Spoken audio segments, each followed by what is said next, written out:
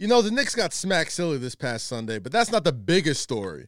What in the world is going on with this team? Our New York Post sports writer, Zach Braziller, will drop by to break down the mess, including the front office with Scott Perry, Dave Fizdale, Steve Mills, and we're also joined by a former Knick, a fan favorite, one of the best available hired guns in the league right now, 3-time Sixth Man of the Year, Jamal Crawford. All that and more next on Big Apple Buckets with the New York Post. This is going to be a crazy one. Here they are, the New York Knicks.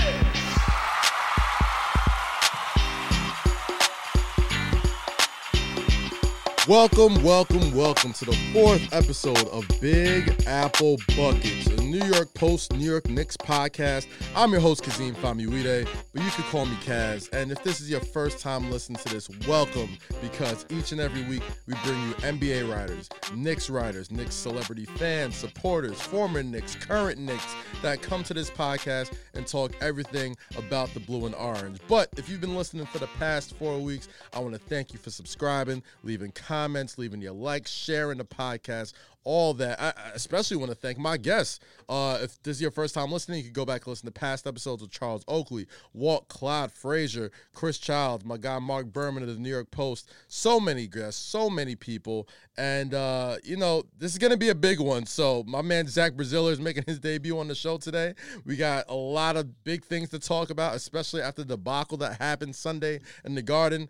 But if you're joining us now, this is the best place to talk about Knicks. We're giving you the best New York Knicks content out there. So I don't want to waste no more time, man. Let's get it rolling. You know, most nights when the Knicks get clapped at home by over 20 points to the Cleveland Cavaliers, that would be the lead story. But, you know, a really surreal moment happened after the game where the front office actually attempted, if that's what you want to call it, to take accountability for what's going on with this 2-8 team, with Scott Perry and Steve Mills address the media, address the poor start, address the poor effort. There's so many things to talk about on the court, and I feel like we do that a lot. We got to talk about some off-the-court stuff. We got to talk about some front office stuff. And I got my man Zach Braziller of the New York Post, general sports writer for the publication. And Zach, man, there's been even with everything that happened over the summer, there was some cautious optimism with this Knicks team. And obviously, 10 games into the season, the plans, whatever they had about bringing back bully ball or 90s era Knicks or defense or toughness or protecting the Garden, 3 20-point blowouts in the past 4 games, that is completely out the window. Zach, what are your thoughts so far on this New York Knicks team and their effort? Yeah, it's been really inconsistent. I mean, it's hard to figure. The Mavericks, I thought, was their best game of the year. They came out with a different aggression, different urgency. And then yesterday, it's back to the same old thing. You know, it was hard to figure it. I felt like watching that Mavericks game, like the coaching staff really just kicked their ass before that game, where it's like, you guys need to wake up and, really got into them. And it was almost like they played one game and they thought, okay, we're good. All of a sudden. And to me, you're 2-7 going into that loss. It's like, you can't think it was almost like they came into that game like thinking they arrived, like they accomplished something, which is hard for me to figure. You want to rip the coaching staff, you want to rip the players, you want to rip management. To me, that's all fair game. That was just an unexcusable performance. And look, this year wasn't about tanking. This year was about at least starting to get back to being a respectable organization. I didn't think they made the playoffs, but I thought they could win 31, maybe 32 games, kind of be on the fringes of the playoff race for a while. And so far, it's just been a mess. It's been awful. I feel like the first couple of games with the losses that they took early in the season, you at least saw effort. You saw people playing hard. They would go down early, come back. They actually saw some fight in this team. But, the Mavericks game, even though, they won that game, you thought that would be, I thought, it signified a turnaround. They played hard. Shots were being made. Frank Ntilikina played with a lot of confidence, and the Mavericks are a very good team. And then you just come back and just lay an absolute egg and in the Garden in front of the Cavaliers. It's been a disaster. It's been an unmitigated disaster ever since then. So obviously the first thing I want to ask you about is Scott Perry and Steve Mills addressing the media after the game. are they already laying the groundwork to move on from Dave Fizdale? I mean, it kind of seems like it. I mean, you saw the Adrian Wojnarowski report that about Steve Mills is already kind of laying that groundwork. You know, you want to hold a press conference after a practice or have someone talk to the media. That's okay. It's weird, but it's all right. To do that after that game, 10 games in, it's almost like you're cutting out your coach's legs. Yeah. You know, he owned it after they did, but it's kind of like no one cares what he has to say when his bosses are the ones taking accountability. And look, I like when you have front office people do that. You could go look over at the Giants, and their GM is hiding from the media. So I do like the fact that they showed accountability, but they did it in the wrong way. You don't do it 10 games in. You don't do it after a game. If you want to have one of them kind of talk to the media after a recent practice, and there's better ways to do it than they did it. It's like 10 games in, unless you're planning to get rid of this coach really soon, it doesn't do any good. All you're doing is hurting him in terms of his power over his players. The players are seeing that. And apparently they didn't even address the players, which makes it even stranger. Yeah. Why are you addressing the media and not the play? You got to talk to the players first, and then you go to the media. And look, I love the accountability. I love it's a good story technically, but it didn't make a lot of sense to me. It didn't make any sense to me at all. My thing is, the big talking point that was going into this season was the Knicks got to make a culture change. When you talk to every free agent, they say, they love the city. Obviously, playing in New York is attractive to big free agents. It's a culture problem with this Knicks organization. It's a culture problem with this team. And like you said, taking your coach's legs out from under you to the media doesn't indicate a culture change over there. It just indicates more of the same Knicks circus stuff that's happening every single year. What's funny about that is, I've been on a number of games this year where my years covering pro sports where it's, a Mets game, a brutal Mets loss, a brutal Knicks loss, and sometimes the coach doesn't come in right after, and you're like wondering, wow, maybe we're going to get a GM or something to come in, and it's just fantasy because that never happens. And it happened yesterday. It was so bizarre to see them do that. Clearly that was the owner telling them, hey, you need to tell our fans this is unacceptable. But they did it the wrong way.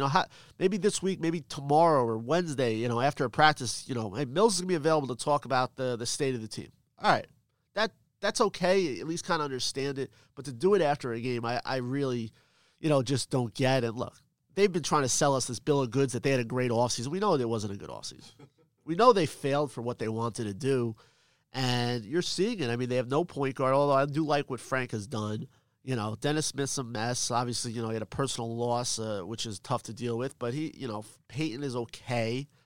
But it just has not worked out. At what point does player responsibility have to come into? Marcus Morris had a great quote. He said, F the X's and O's. At some point, we just gotta play better. And these are proven guys. These aren't scrubs that they picked up off the street. Like Marcus Morris, Julius Randle, Bobby Portis. These are all guys that have had success in the NBA in other places. And even, the young guys, RJ Barrett went off to a great start. Kevin Knox looks like he's a little better this year. And Mitch is hurt, but when he's on the court, he's very effective. These aren't scrubs. At what point does personal accountability have to come in with these players? Yeah, but it's the same thing. You can't fire the players, you just can't do it. So you're going to see, if this continues, you're going to see a new coach in here. They're going to want a new voice. And, Fizdale's going to – people throw his record against him, which to me is not fair because last year they were trying to lose. Yeah. But that's just the bottom line in pro sports. You can't fire the coach you can't fire the players 10 games into the season. So they'll try to, if this continues, they'll try to bring in a new coach. But look, they did bring in some decent players, but it's a weird roster. They have too many power forwards. They don't have a point guard. They're asking probably way too much of RJ Barrett. Randall, they're trying to make him into a playmaker. He's not. He's averaging almost 5 turnovers a game. And, instead of he should be in the paint bullying people. He should not be out on the perimeter trying to create. But part of the problem is they don't have creators. They have too many guys who just, they need that point guard to really create things, and they don't have it. They don't. It's a rough thing to see, especially. Let's talk a little bit more about Julius Randle. I mean, for what people have said to the offseason, even if people were criticizing them signing 1 million power forwards, and that was the narrative put out there by a lot of publications, they did say Julius Randle was supposed to be a guy who's going to make that leap into an all-star this year, and he's regressed. He's regressed. I caught a couple of those New Orleans Pelicans games last year. I caught the game when he dropped damn near 50 over Enes Kanter and all these other really good players, and he doesn't look. He looks completely different. He looks just shot. What have you seen out of him that's been, when the coach is saying, hey, Marcus Morris is our leader, and it's like, dude, you're supposed to be the leader, Julius Randle. What do you see out of him this year? I think he's being put in a bad position. I mean, he's basically being asked to be the point forward, and he's clearly pressing. I mean, he's in New York City. He's supposed to be the big star here, and he's trying to do too much, but it's also the problem. I mean, he played with point guards last year. He doesn't have a point guard. He's being asked to do everything. He's being asked to score. He's being asked to create, and that's where all the turnovers are coming. I mean, it's a big problem. I mean, I actually liked what Peyton was doing before he got hurt. He would at least kind of run their offense somewhat, and it's they're trying to fit pieces together that don't quite mesh. But still, the bottom line is they haven't played consistently hard. You can't. They've lost 2 home games to 2 bad teams and gotten blown away.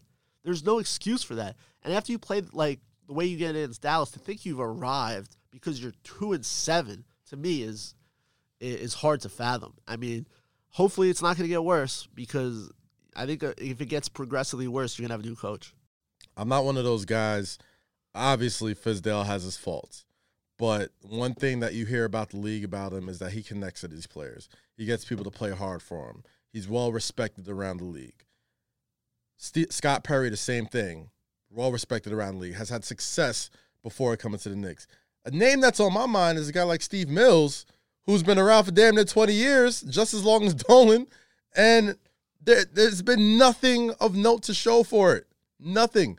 And he's the guy who's pretty much goes out there, says what he has to say to the media, so he can kind of cover his own behind just in case he has to fire another coach and keep him there for another couple of years. At what point does somebody look at Steve Mills and say, hey, bro, hit the bricks? Like, you're kind of the problem. There's one guy to do that, and that's the owner. And he seems to love Mills. I mean, I said on last night on Twitter, Mills has been on scholarship for 2 decades. He left for a few years, but he's back. And look, you could say whatever you want. He's not the guy making the decision. He's the president of the organization. I understand when he came back, he was kind of Phil Jackson's, right-hand man, and he wasn't really the one making the calls. But look, he's been here now for almost 2 decades. He's the one people are saying now is the one who's trying to grease the skids for Fizdale.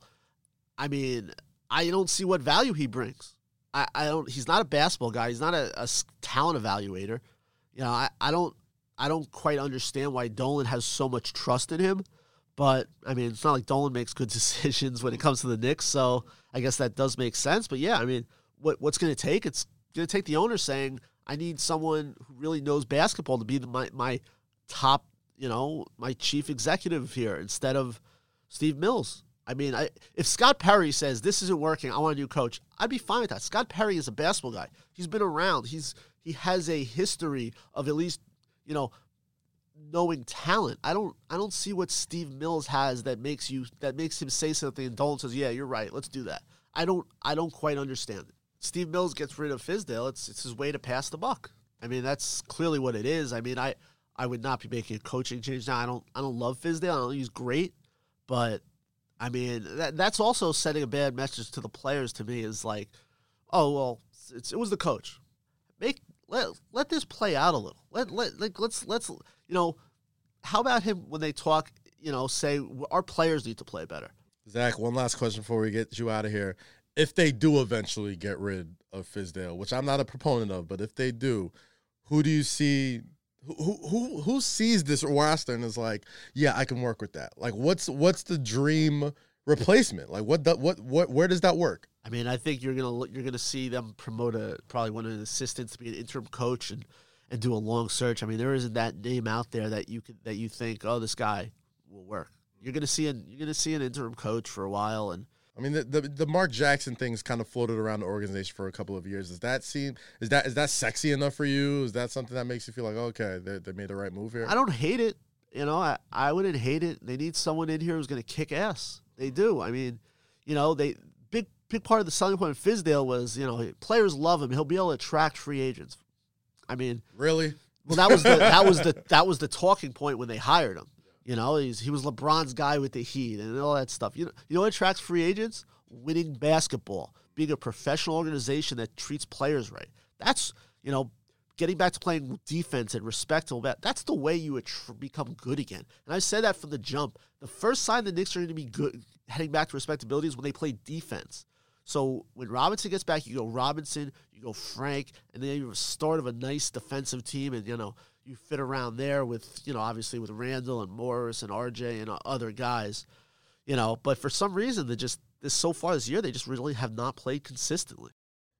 We could do this all day, but you can follow Zach Braziller on Twitter at NYPost_BRAZILLE. That's 2 L's and an E. And read all of his great stories on the Post, on the Knicks, the local college basketball scene, and other action he covers for NYPost.com. Zach, thank you so much. It's a rough one, but we'll get through it together. Hey, it's only 10 games. Let's remember that. It's less than an eighth of the season. Yes. Give us before we that get could be a good thing or a bad thing. I'm not sure. Exactly. Oh, my man, Zach. Good to have you, buddy. All right, man. Have a good one. You too. There's a lot of people walking around claiming themselves to be a walking bucket, but my next guest on Big Apple Buckets is the definition of that. He's a 3-time NBA Sixth Man of the Year, played 4 seasons with the New York Knicks. It ain't been a lot to be happy about to be a Knicks fan, but this guy's time as a Knick was very memorable, very exciting. He's played for the Bulls, the Warriors, the Hawks, the Blazers, the Clippers, 39 years old, 19 NBA seasons. A lot of GMs are going to lose their job because they haven't given this man a call yet to go get him on the roster. My man Jamal Crawford, welcome to Big Apple Buckets, the New York Post. How you doing, man? Man, I don't know if I can top that introduction. Thank you, Joe. Appreciate you having me. Listen, that's my thing, man. I'm trying to. Every time I have a guest on, I gotta be like, listen, man, you gotta realize there's a big reason why we're calling you on, man. Sometimes you gotta remember just who the hell you are. So shout out to my man, Jay Crawl, man. So talk to me, man. Like before we get into all the Knicks drama that's going on and your time in the Garden and everything like that, where's your head at right now? I mean, your last game.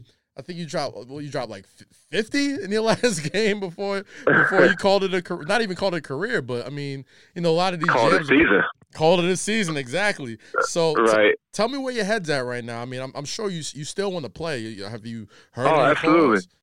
No, but besides even the 51, like I averaged 31 for the month of April. A lot of people sleep on that. Like, you know what I mean? Like it was crazy. It was the highest scoring month of my career. Like in 19 years, I've never had a month where I averaged that much. I think my second highest was 26, and it was like 2009 when I was with the Warriors. Yeah, so besides the 51, I think what gets lost in translation is I was like my highest scoring month of my career. And for me, like obviously I want to play and I'm gonna continue to play, but it's a tricky situation right now in the NBA when you kind of look at what's going on and what teams are doing. You know what I mean? And there's no way you can't tell me that certain guys. I'm not taking myself out of it, right? Like just being a basketball brain, there's no way you can't tell me certain guys can't help in some capacity, whether it's veteran leadership, whether it's a guy who can play the fourth quarter with, a guy who can show young guys the ropes, or all the above. You know what I mean? So it's kind of amazing what I'm seeing, watching just as a fan of the game, besides, you talking about myself. So we'll see how it plays out. Yeah, man. I mean, you hit the nail right on the head. I've watched a bunch of games this year. You're about a month into the NBA season, and I'm like, how's Jamal Crawford not on the roster? How is Carmelo Anthony not on the roster? Take me and Melo out, right? Take me and Melo out. I was about to say, because you always hear about us a lot on social media or whatever.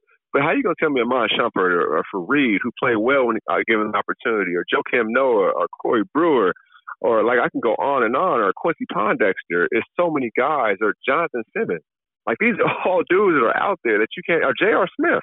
Like you can't tell me you can't help certain teams. You know what I mean? So it's just amazing, and it's almost sad in a way, by the way things are kind of going and the direction it's going if you look at it. But you keep it moving, stay focused, and control what you can control. Now, how political do you think that is, man? Because the one thing I'm learning is that if you rub one person the wrong way, or hire the wrong agent, or do something that rubs someone the wrong way, it feels like people just block you out from the league, no matter how talented you may be. Do you feel like you might have been like a victim of that in some sort of way, or what do you think's going on? I don't think so. Because honestly, I think in the grand scheme of things, I think my reputation is pretty good. You know what I mean? Even if it's not, like, I would think so. 2 years ago, I won Teammate of the Year and for the whole NBA, and that's not like to me, that's not something awards you're trying to win. Like, that's a character thing. You know what I mean? Like, that's truly having somebody else's best interest in front of your own. So I don't think it's that. And I don't want to say it's political. It's just obvious that the league is going in a different direction. It's no coincidence that all these guys are free agents. Like, you can't tell me that and expect me to believe it. You know what I mean? Like, you can't tell me these guys can't play or can't help. So, like I said, we'll see how it plays out. I know this call kind of came a little late. You hit me, it was like, yo, I got to get my workout in before we do this call. So you still, just to let everybody listening, like, Jamal's still in the gym. He's still getting buckets. Every day. Absolutely. So you mean to tell me not a single team has rung the phone? None at all? Oh, no. We've had conversations. I'd be lying if I said we hadn't. We had conversations, but obviously, I'm still here, so they didn't go, the best, I guess, and you just kind of stay focused on what you control and keep it positive and keep working. Okay, so I'll put it out there, man. Like, we're a Knicks podcast. I'm in New York City. It was for the New York Post. Everything going on with the Knicks right now. It seems like they're lacking a lot of leadership, a lot of scoring, obviously. The Knicks call you right now. What do you say to them? I definitely would talk to them. Why not? I mean, my two favorite places to play in my career have been the Clippers and New York. So even when we weren't the best team at the time, I just appreciate the fans. I appreciate the fan base. I appreciate the history. I appreciated everything that came with New York, and I took pride in putting on that Knicks jersey. And I only have two of my jerseys up in my house, and that's one of the two that I have, the Knicks jersey. So if they called, I would definitely talk to Steve Mills. He's a friend of mine over the years. That's good to hear, man. And I know a lot of Knicks fans will be happy to hear that, just because, especially after yesterday. I mean, we watched the game yesterday. Knicks got blown out at home by the Cleveland Cavaliers, and, you got the front office doing media calls or taking on the press conferences before the coach gets on there. You've been in situations where, there's midseason coaching changes or there's front office turmoil, and you've been with the Knicks, obviously. What's it like as a player? Put me in a player's shoes when you're in the locker room and you see, the coach under fire. You got the front office having to answer questions. There's a lot of turmoil. Like, what's it like to be, like, in that fire when things just seem to kind of be going haywire around the organization? Yeah, well, the thing about New York especially, and I learned, like, we had, I think, 7 or 8 beat writers that follow us everywhere. Most teams may have 2 or 3, and I was in Chicago, I think we have 4, but New York, everything is bigger, right? Not just basketball, anything. Anything that goes on is back page, and it's a lot going on. But obviously, I think when the Knicks are better, the league's in a better place. People, they have such a huge fan base all over the country, all over the world, that when they're doing well, it's good for the league. And I think other teams like that, it's even more fun to come play in the Garden, and you want to get back to that. And even though I'm not on the team right now, I would love to see them do well. I remember one time I was with the Clippers, and we were in town for, I think, 3 or 4 days. Me and played Brooklyn and the Knicks. And I went to a Knicks game as a fan. I literally just went to the game to watch them play somebody and just get that experience of it. So, when the Knicks and the Lakers and, teams like that are really good, I think it's better for the league. I think it's better for the fans, and hopefully they get back to that. Well, you say you watch it as a fan. Have you watched the Knicks this year? Is there anything that just you've noticed just as a basketball mind and as a player who's been in that organization, just on the court, that you say, like, yo, what can they fix tomorrow to get those guys on the right track if you're somebody over there? Well, I think, not to be too much in their business, I think with any team, you want to identify, like, how are we going to play? What's going to be our style of play?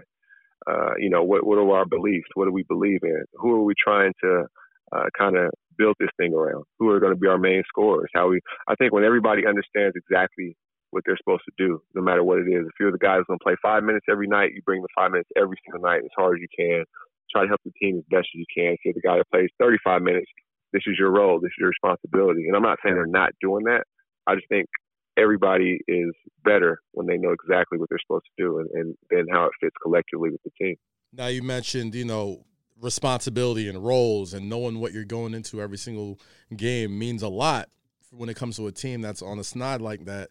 How much does a coaching change make a difference? You've been on teams where there have been multiple coaching changes. You've been on teams where there have been stability. Like, how much does something like that make a difference in the roster? Well, it depends. I've seen it go, like you said, I've been on different teams, and I've seen it go both ways. I've seen where it helps, and I think I've seen where it hurts. So situation is kind of individually based, and I'm not in their locker room or following them that closely, so I don't know. I do know Fizdale's a great coach. He has a great pedigree. He comes from a winner with Miami and places he's been, so I'm not sure that's necessarily the move, but I don't know what the move is. But obviously something is not clicking, and that's up to them. That's why they get paid the big bucks to figure it out. Speaking of that roster move, Alonzo Trier is a big fan of yours. He's a guy who, last year, his rookie year, I was like, he reminds me a lot of Jamal Crawford, comes off the bench. Yeah, I'm a fan of his too. Yeah, so talk to me about Alonzo, man. He's one of those guys who's been one of your biggest supporters, and just saying, it's crazy how this guy is on the roster right now, and your games are just so similar. You're both from the same area, both from Seattle, Washington. Like, what's it been like watching his growth and kind of seeing the struggles that he's had to go through with that Knicks team, especially being such a fan of his game? Yeah, I love his growth. I love how he played last year. He caught a lot of people off guard, but people in Seattle knew. People in this area have seen him since he was a kid, so we knew what he was capable of. I think for him, he's been a total pro. Some games I've seen where his minutes have been 7, 8, may get 1 shot, 2 shots, whatever. I don't see the bad body language. I see him still supporting his teammates. I see him still being the ultimate pro. And you got to be bigger than the situation you're in. This situation won't define his career. It'll be a year or 2 or however long it lasts this rate in his career. And for him, just keep being a pro, keep working on your game, keep trying to help the team. I think when you operate with a pure heart in that respect, I think things tend to work out. So I have no doubt that he'll reach all the potential he's supposed to in his future. But sometimes, there's going to be bumps in the road, and that's just part of life. Now, you mentioned before there's only 2 jerseys that you got retired, and the Knicks jersey is one of them. And even though individually you've had a lot of success as a team, the Knicks didn't really do that well. And being somebody who's watched as a fan, who's played in this Knicks uniform, who's played for the Garden, who knows how passionate this Knicks fan base is, how difficult was losing here? Like, you were part of the rebuild in 2004, and, it was hard to get it kind of turned around. But what was it like being part of this franchise? And, you individually were great, but just being part of it, not being able to kind of turn it around and be one of those players that brought the Knicks back to the prominence that you can see it becoming, that you've seen in other franchises. How difficult was that for you? I'm going to tell you the most difficult part, the day I got traded, to be honest with you. Because, like you said, I was there in a rough period. I was there for 4.5 years. And the 4 years were rough. I thought we could have made the playoffs a couple of times. And then from there, the leading scorer, Zach Randolph, the second leading scorer. We're top 2 leading scorers or whatever. It was the best start in the last 10 years to start the season. I played 11 games. I think we were 6-5 or whatever. And we both could have been on the track to make the All-Star game. We could have made the playoffs, and Knicks could have got back in the playoffs, and then we both get traded the same day. And I didn't see that coming. So I was more hurt, not only from the trade, but I was like, dang, I sat here through all these years where we were really, really struggling, and I didn't run and didn't want to leave or whatever. Now that we're getting good, I get traded. So that hurt, and that was my first trade. And that part kind of was disheartening because I was like, I've been here through all the worst times. I want to be here when it's good as well.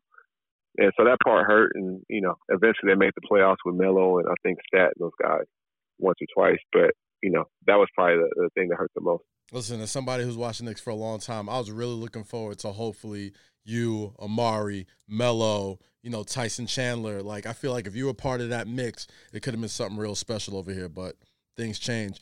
Moving on from the negativity of the Knicks, there's have been few bright spots here and there. One of the bright spots has been the play of rookie R.J. Barrett. He's struggled from the free throw line, but everywhere else he seems to have been ahead of the curve as a 19-year-old rookie for the Knicks. What kind of advice did you give him, man? He seems like he's shooting 40% from the free throw line. Your career, 86% free throw shooter. You were automatic from the free throw line, and you've never really experienced woes like that as a professional. If you can give R.J. Barrett any type of advice on how to handle those free throw struggles, what would you give him? Well, for him, like you say, he's shooting well everywhere on the floor. If I was his teammate, I'd tell him, don't overthink it. Get a routine. I would get a routine where I wasn't up there too long, to be honest with you. Maybe one dribble and then go just to get a rhythm.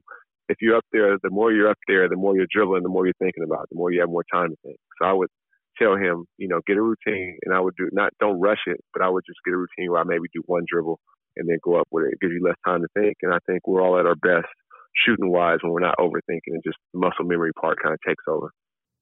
Perfect. No, I just want to throw it back just one more time because I really, just as a basketball fan, and I don't think I'm alone in this, like just basketball fans, just love watching you play, whether it's in Seattle, whether it's in the Pro-Am, whether it's in the NBA. You're just a guy who we just love watching just get hot and just go off. And, you know, I just want to ask you, like, just not being in the NBA, like, you and Carmelo Anthony are the number one, like, guys that every time we look on and we see, like, a contender, like, yeah, this guy could help this team. This guy could help this team. Right. Do you and Melo talk? And if so, what are those conversations like, being those guys that are just waiting that you absolutely know could help a contender or even help a struggling team kind of find their way? Yeah, I haven't talked to Melo, to be honest with you. I haven't talked to him, but every time we see each other, it's nothing but love. It's all respect both ways. But yeah, I haven't talked to Melo in forever. And like I said, besides us, there's so many good players out there that I know can help, you know, and help the situation and help any situation because they've been around and wouldn't get in the way of whatever team is trying to develop the youth or, you know, but if you have a guy who can tell you, hey, don't touch that, it's hot, you know, I've been through it. And it saves that kid or young player time and energy and helps the team overall because the young player didn't go down that road.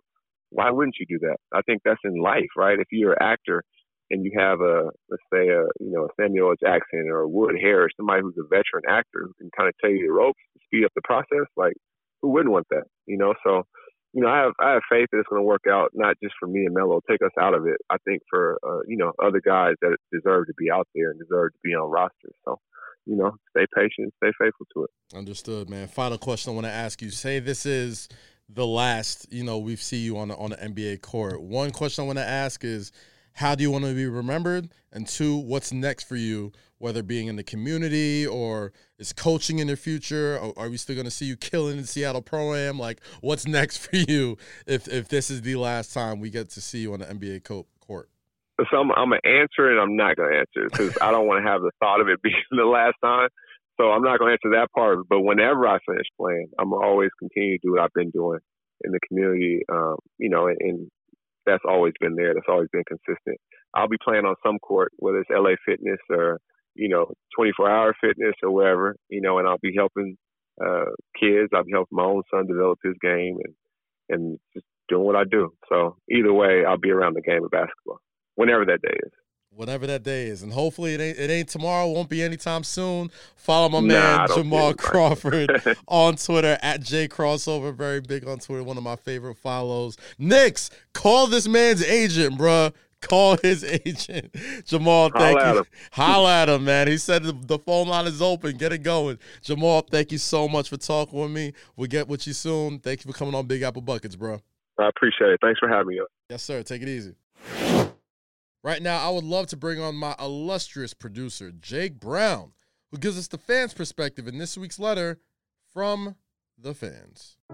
Dear Knicks, this is just pathetic. After you reeled us in with a win in Dallas, you showed us your true colors in a beatdown in front of the home faithful to a crappy Cavs team. You are 2-8. Your average margin of defeat is 14 points. The games aren't even close. You have fans paying top dollar for tickets for a product that would barely make the 99-cent store. This team just isn't that good, but it also shouldn't be this bad. Lacking effort and not competing is absolutely inexcusable, David Fizdale. We are all right for criticizing you. Competing in games shouldn't be a tall task, like me turning down a slice of New York pizza. That is a tall task. This roster is capable of winning 25 to 30 games. They are on pace right now for 17 wins, which would tie last year's debacle. There was enough done to this roster for the team to improve, but they are regressing. Something must give. And we are looking at you, Steve Mills. After you and Scott Perry spoke to the media in an unexpected post-game presser Sunday, the stories are now circulating that you are laying the internal groundwork for Fizz's eventual dismissal. Fire Fizdale, that's fine with us. But your record of 165 and 337 running the ship here won't be overlooked either. Making a coaching change would be a start, but it would just be the beginning of more moves this organization needs to make. We've been waiting around for a winner for 2 decades. The patience is running thin. From the fans. Yeah, and that's a wrap on this week's very cathartic episode of Big Apple Buckets, our New York Knicks podcast with the New York Post. Special thanks to our producer, Jake Brown, who works so very hard to make sure this happens each and every week and gets it to you on any of your podcast platforms. So shout out to my man Jake. We got you covered each and every Tuesday with brand new episodes. So make sure you subscribe to the show on Apple Podcasts, Spotify, or any of your preferred podcast platforms. You can find more Knicks news by signing up for our daily NY Post sports newsletter and by visiting nypost.com. We'll be back next Tuesday talking more Knickerbockers basketball. Hopefully they get this season back on the right track. But until then, I'll catch you later. Make sure you follow me on Twitter and at Instagram at Kazeem, Kazeem. We'll see you next week. Take it easy.